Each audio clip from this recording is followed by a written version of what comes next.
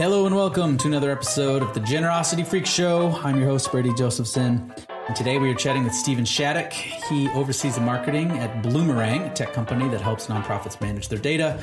But we're actually here to talk about a book that he wrote called Robots Make Bad Fundraisers. So it's kind of interesting that a person who works for a tech company is talking about the perils, perhaps, of technology and how it's applied to the fundraising space, which is really what we spend most of the time talking about. Talk a little bit about our kids in COVID time, something that Stephen and I have chatted on and off about over the years, is raising our children. But we also dive into his book, some of the lessons learned there and how these time-tested principles should be applied or how they can still be applied today. We talk a lot about personal fundraising and using the phone, so a lot of stuff in there. Then we have some rapid-fire questions before wrapping up. So I hope you enjoyed this conversation with Stephen, and thanks, as always, for listening.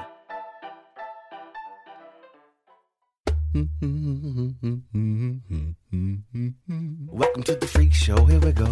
It's just another freak show, here we go. I said, welcome to the freak show, here we go. It's just another freak show, here we go. Oh, welcome to the freak show, here we go. It's just another freak show, here we go. Oh, welcome to the freak show, here we go. It's just another freak show, here we go.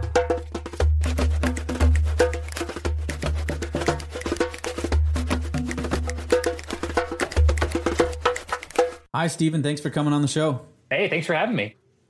So we're going to talk about your new book. Congrats again, by the way. Thanks.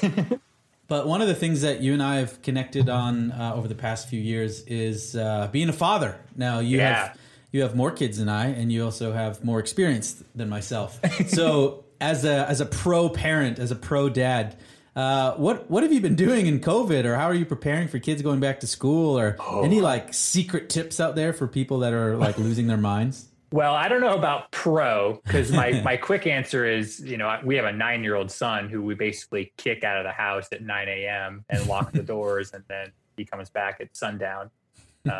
Just kidding. Although there's a little truth to that. I'm just picturing like a mangy cat with like a rat in his mouth. He is kind of mangy, but he won't let us cut his hair is the other problem. And we're not going to any barber shops anytime soon because we're a little more conservative on going out. But he comes back and he's all sweaty, but he's having a normal summer. I would say there's some kids in the neighborhood where they're just kind of riding their bikes around, which is nice because they stay distant that way. Right. And then we've got a 1-year-old daughter that,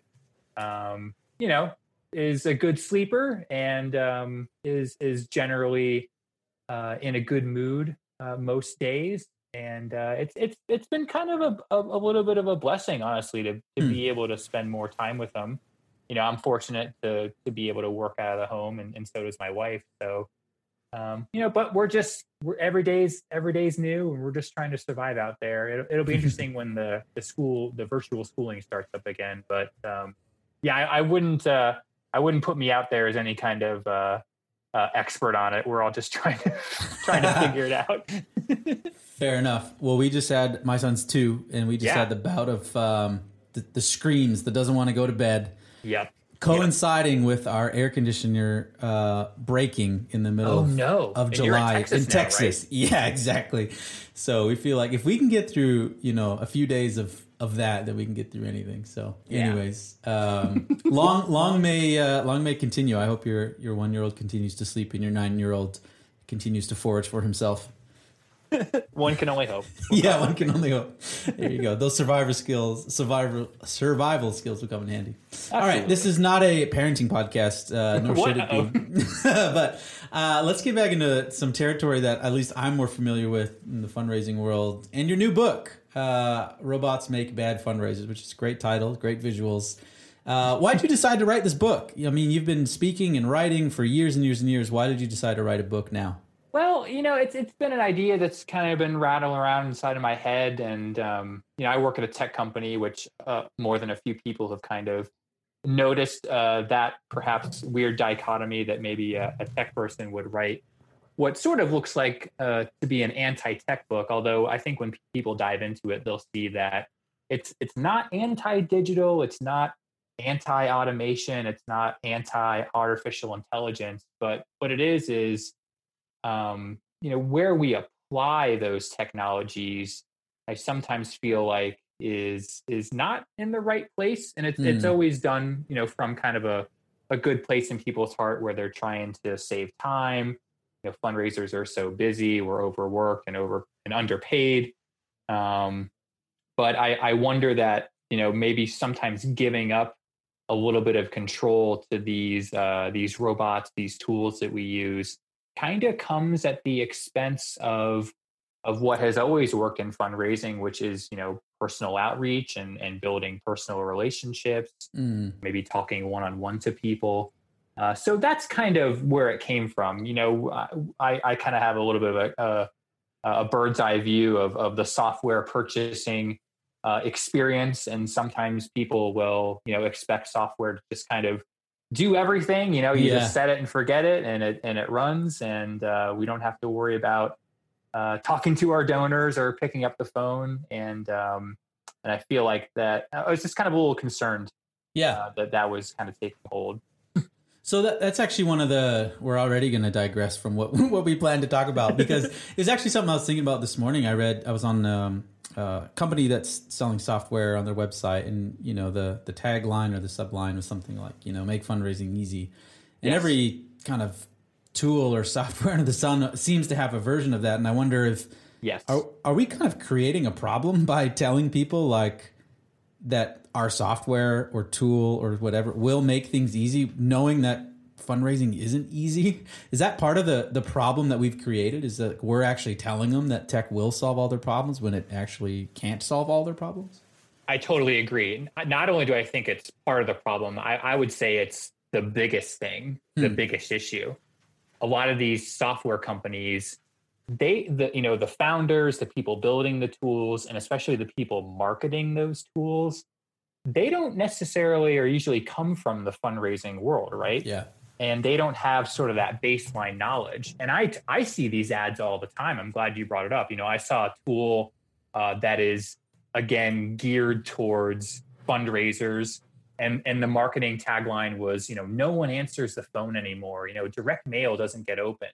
You should use this tool because it'll really break through the clutter. Mm-hmm. And I kind of cock my head at that, and I say, what are you talking about? Of course, people still answer the phone. Direct mail is great, right? Yeah. And that's kind of the meaning behind the title of the book, that these robots, these software companies, they're kind of influencing us in sort of a nefarious way. And I know that, you said it, they want to make things easy for fundraisers, which is a good goal. Fundraisers, again, they got so much on their plate, right? And people like us are always telling them what they're doing wrong or what they're not doing. And I think that has created an environment, and I talk about it in the book, where these marketing messages are very enticing, right? We'll save you time. Mm-hmm. We'll help your revenue increase 2 to 5x, and you don't have to lift a finger. And, maybe there may be some truth to those things. I think there are tools that can for sure create efficiencies and automate some things. But when they say that you shouldn't, call donors, or you shouldn't send direct mail, that stuff really, really concerns me. And the market is flooded with.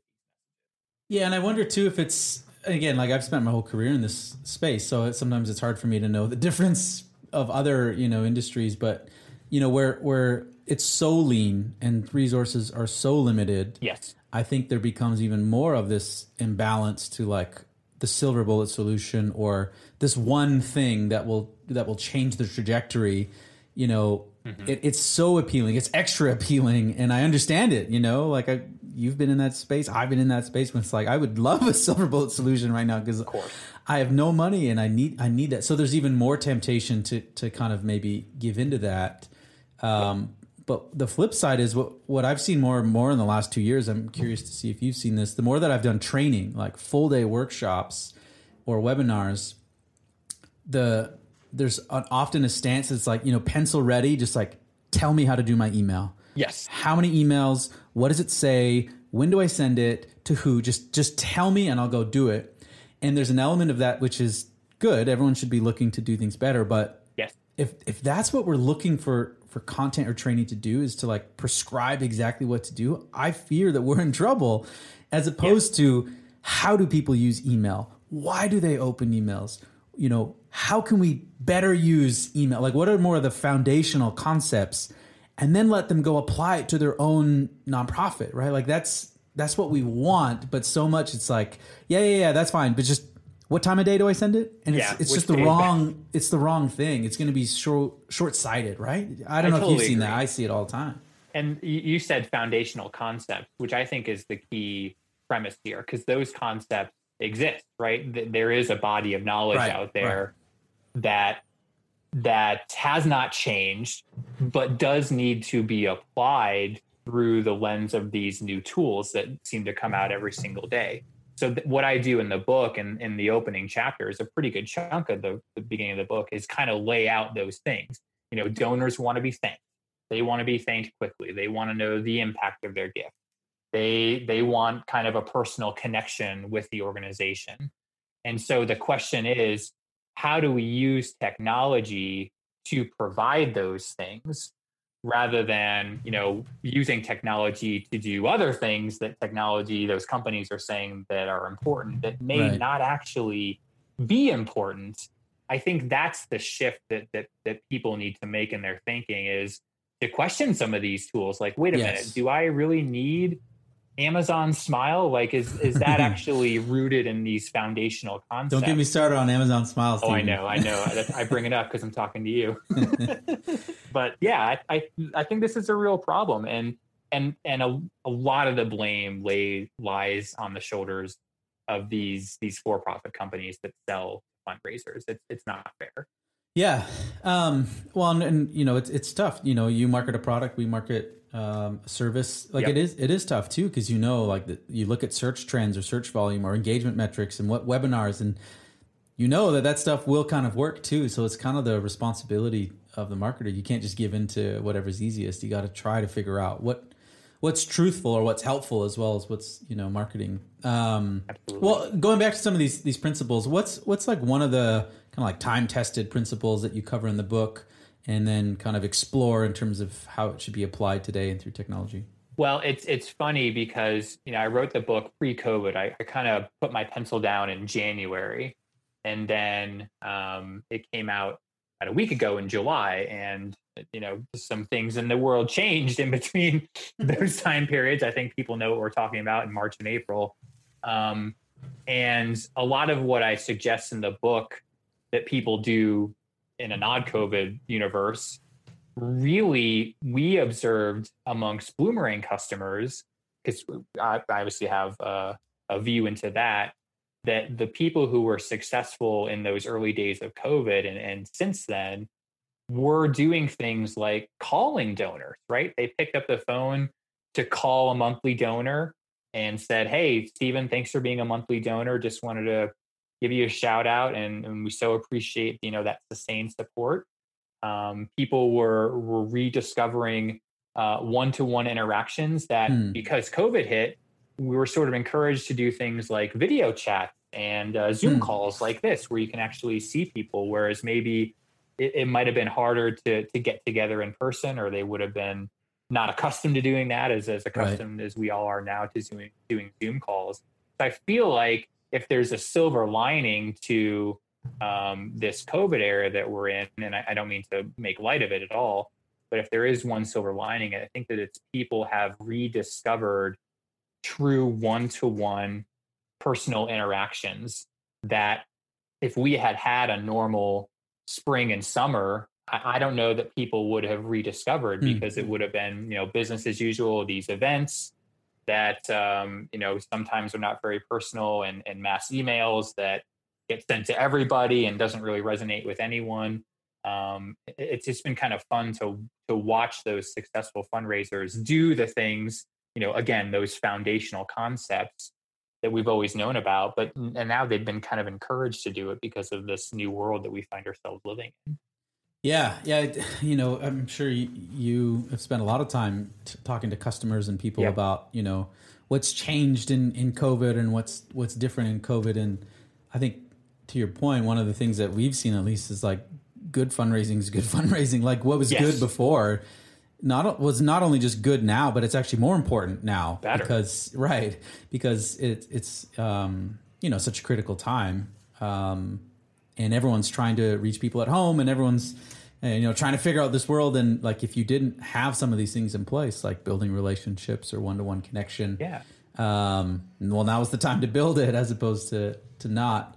So what are some of the, like, you said picking up the phone? I know Bloomerang did a pretty deep dive on like millions of records around phone calls to kind of prove the value of thanking. But what are some of the things that kind of maybe you're advising, not in the book necessarily, but maybe that you're seeing with clients in terms of, more tactics? Is it actually like, people are at home, so you should pick up the phone? Are there other things like that you've seen that you've maybe been saying pre-COVID, and now kind of in COVID, you're seeing it become even more valuable? Yeah, for one comes to mind is brand new donors. So if you're getting a brand new donor now, since March, I think it's always significant to get a brand new donor, but to get one in an unprecedented time of economic uncertainty, in a time when every nonprofit is vying for attention, they're all doing valuable work. It might be hard for a donor to kind of decide where to invest that money.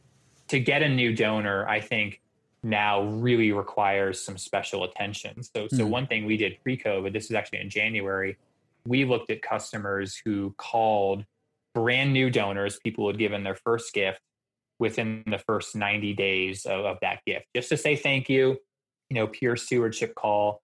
And across the board, the customers who did those things way outperformed the ones who didn't in terms of retention rates, right? So they were, I think, 10 to 12% higher retention rates, which is pretty significant for a new donor. Yeah. They got the second gift faster than organizations who didn't call new donors, but who did get a second gift from them. And that second gift was larger. It was about twice the size. So, that's a pre-COVID example for sure that I think is really important now for all the reasons I said, right? It's a really kind of tough time. And I think it's an even more extraordinary time to have convinced a new person to join the fold. Yeah. That's one thing that we've seen.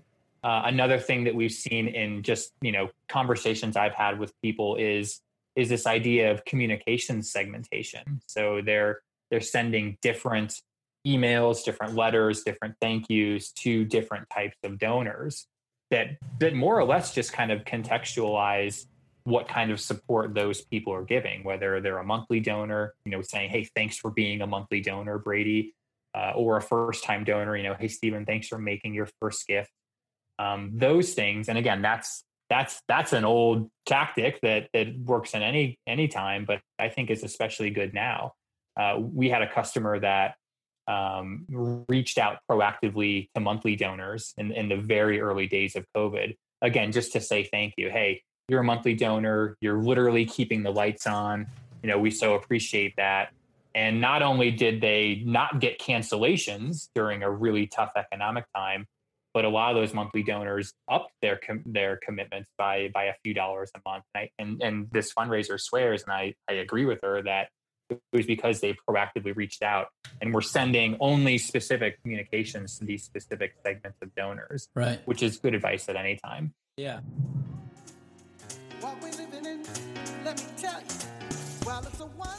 Hey, this is Nathan from Next After. Thank you for listening to the Generosity Freak Show. We'll be back to your interview in 1 second, but first, I want to make sure you knew about the best free nonprofit event that you will ever attend. And I'm talking about the Nonprofit Innovation and Optimization Summit. Let's be real, most nonprofit events are super lame. 90% of the time, the speakers are just trying to sell you on their tool, their platform, or their agency. The ideas you hear from the stage are often the same best practices you heard 10 years ago. And by the end, even if you learn something new, how do you know that it's actually going to make the difference that you want? The NEO Summit, the NIO Summit, is the opposite of most every other nonprofit event that you've been to. We bring in speakers, many of which are for-profit marketers who have new, innovative, and data-driven ideas that can make a transformational difference in your fundraising. You can connect with other fundraisers and marketers all seeking these innovative ways to grow generosity. It's actually fun, and since it's virtual this year, it's also entirely free. You can check out all the details of this year's summit coming up September 30th and October 1st and get your free ticket at niosummit.com. Okay, so maybe maybe a few things. Jumping back to the phone, because I reference that research a lot because I think it's great. There was a study that came out last year that seemingly said thank you calls don't work, but it's kind of a bogus research study. Right. A couple problems with that research. Yeah, there was a few problems with that one.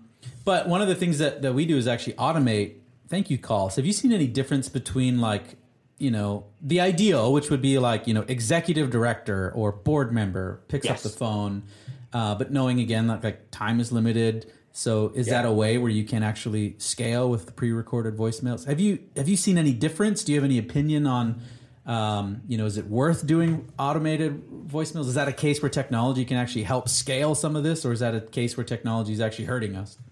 I only have opinions. I haven't seen specific data, and our customers' data doesn't really differentiate between whether someone picked up the phone and answered or called or left a voicemail, excuse me. Yeah. Although there seems to be a lot of sort of anecdotal evidence out there that a voicemail is just as good, right? It's kind of this nice artifact that's, it's sort of a digital thank you card.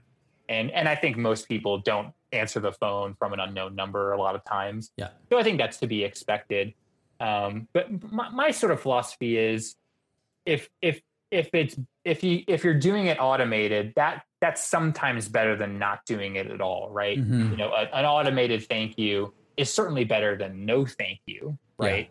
Yeah. But I think the best version of it is something that seems really personal. Now, if you can automate it in a way that is also segmented, so maybe you have a pre-recorded thank you donor message for a monthly donor and a version of it for a new donor and a version of it for a long-time loyal donor or whatever segment makes sense for you. That's good too, as long as you have confidence in your data.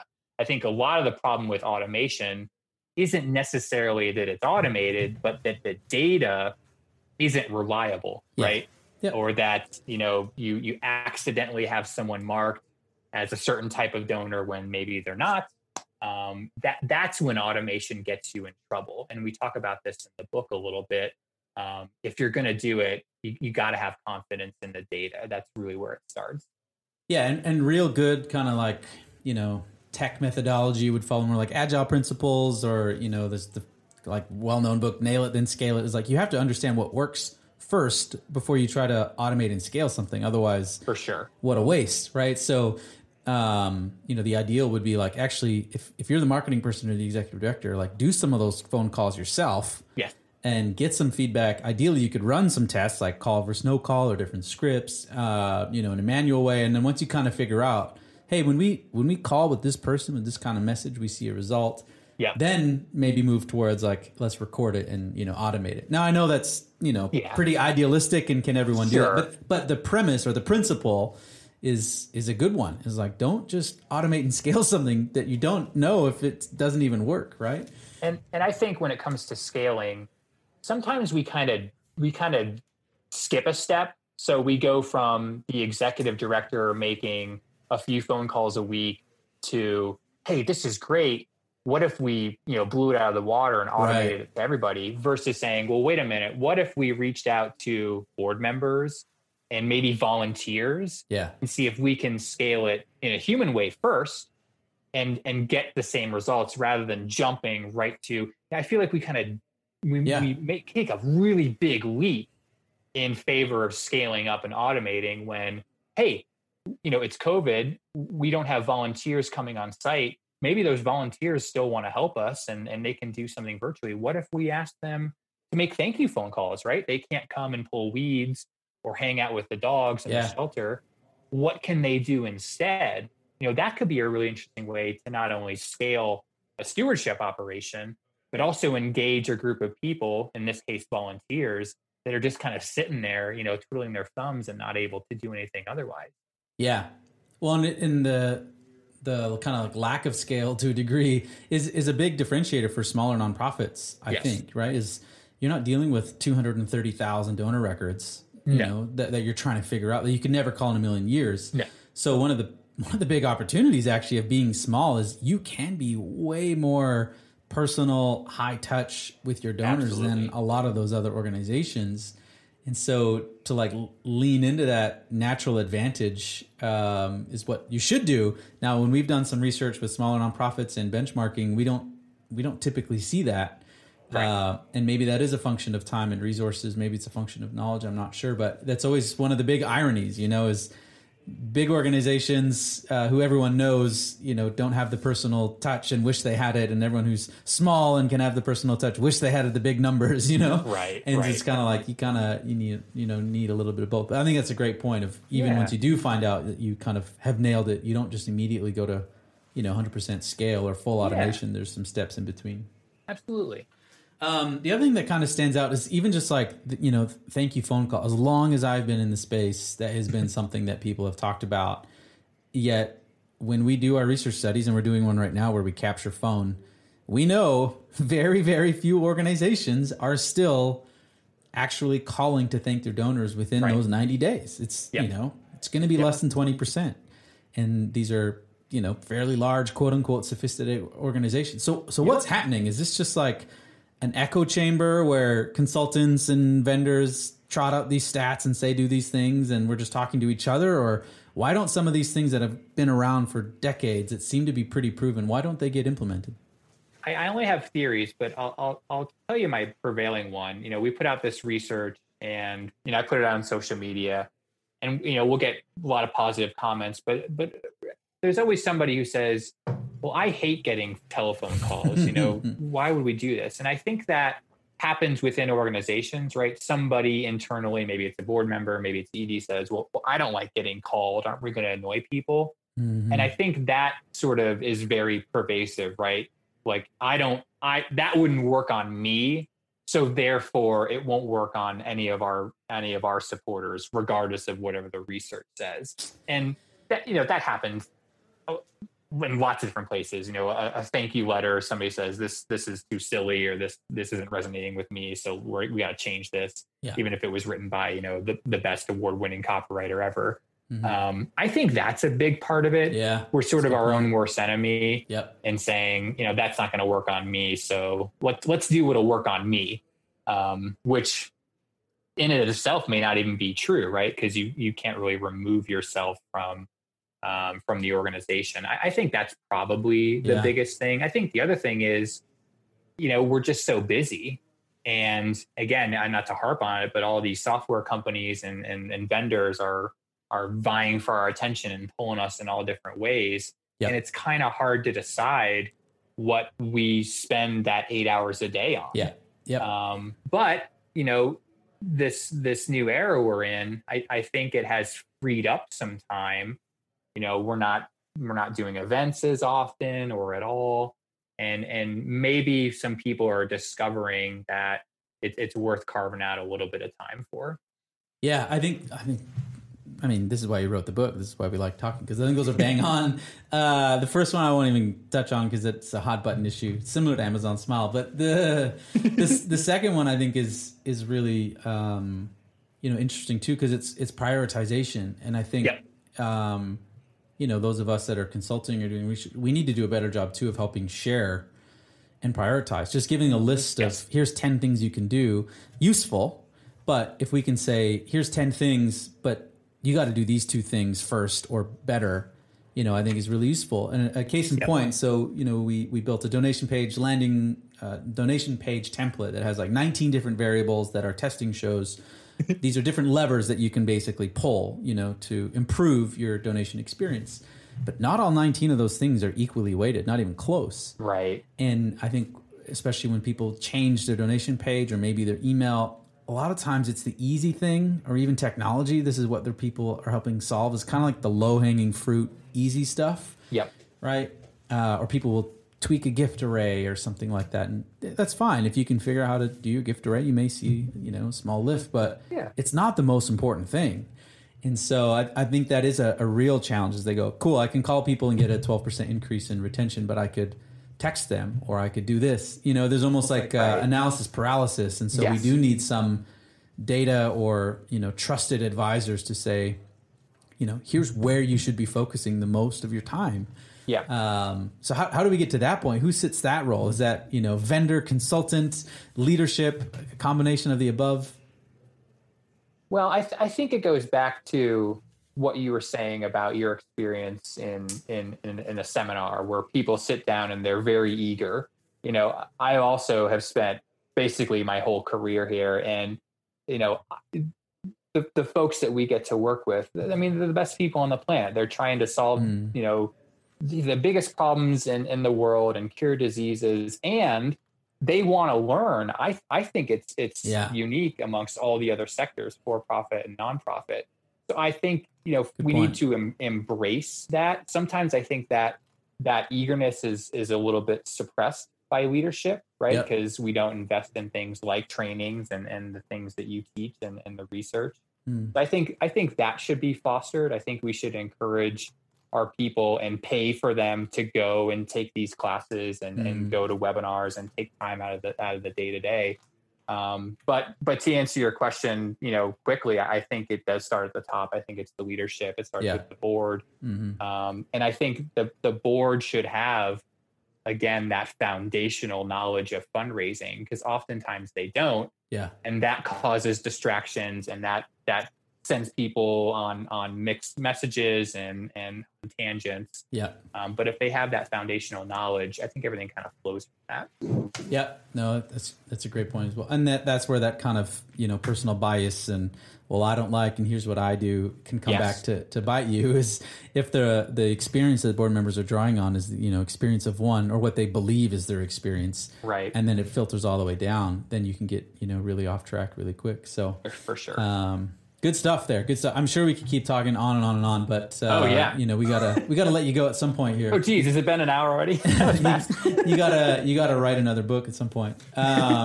So I want to ask you a few rapid fire questions here. Okay. And then we'll close. All right. So what's a favorite book that are reading or you've read recently? Oh wow. I love this book by Jane McGonigal about gamification. It's called Reality is Broken. It's about what happens to our brains when we play things like video games and board games. And how those kind of metrics and feedback mechanisms specifically kind of translate in other areas of our lives. And I think there's a lot of really good parallels to fundraising, especially on the peer-to-peer side. And she's got a TED Talk, which is a kind of a nice summary of the book. I'm not a big TED Talk guy, but it's a good one for sure. Reality is Broken by Jane McGonigal. I think it doesn't look like a fundraising book on the surface, but I think there's a lot of really interesting takeaways for our sector. Cool. Yeah, I like the recommendation, but that associative nature of how do you learn from another industry and apply over to ours. That's cool. You can only watch one sport for the rest of your life, and only that sport. You cannot watch any other sports. What is it? Normally I'd say baseball, but my beloved Red Sox are kind of terrible right now. So I'll say curling in honor of your Canadian heritage. Thank you very much. That's a guarantee to also drink a lot more beer. Oh, really? Yeah, I can see that. The point of curling is to basically drink beer. That makes sense. Cool. So win-win. Who is someone that you think listeners should pay attention to or follow online, whether it's LinkedIn or Twitter or something like that? Oh, wow. Would it be a cop-out to say the whiny donor? I like the whiny donor. No, that's not a cop-out. That's great. It's a little bit of the donor's perspective. Yeah, that's a good one.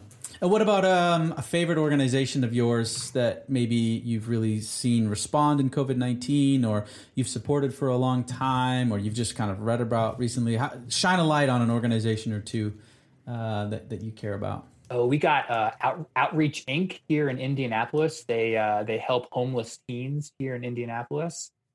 Great organization. We've been a monthly donor for a little while, and really good stewardship by them. But then, of course, the work they do is great. So I like the hometown orgs whenever I can give them a shout out, of course.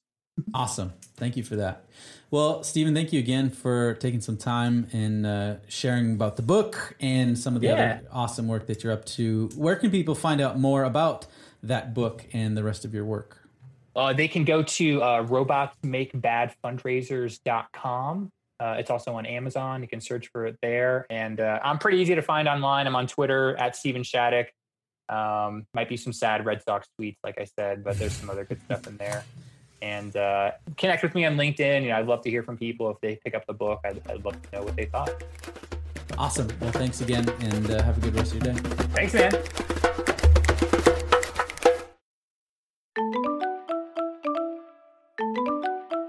Hi again, this is Brady, and I just wanted to say thank you so much for listening to the podcast. I hope you enjoyed that episode. If you'd like to listen to all future episodes or maybe go back and listen to some of our past episodes, you can do so by going to generosityfreakshow.com, or you can search The Generosity Freak Show on Apple Podcasts, Spotify, Stitcher, SoundCloud, pretty much wherever you listen to your pods.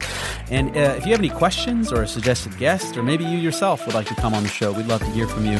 You can contact us at podcast@nextafter.com. That's podcast@nextafter.com. And if you want to find out more about this vision to unleash the most generous generation in the history of the world and what we're doing at Next After in terms of research, resources, and training, you can find out more at nextafter.com. That's nextafter.com.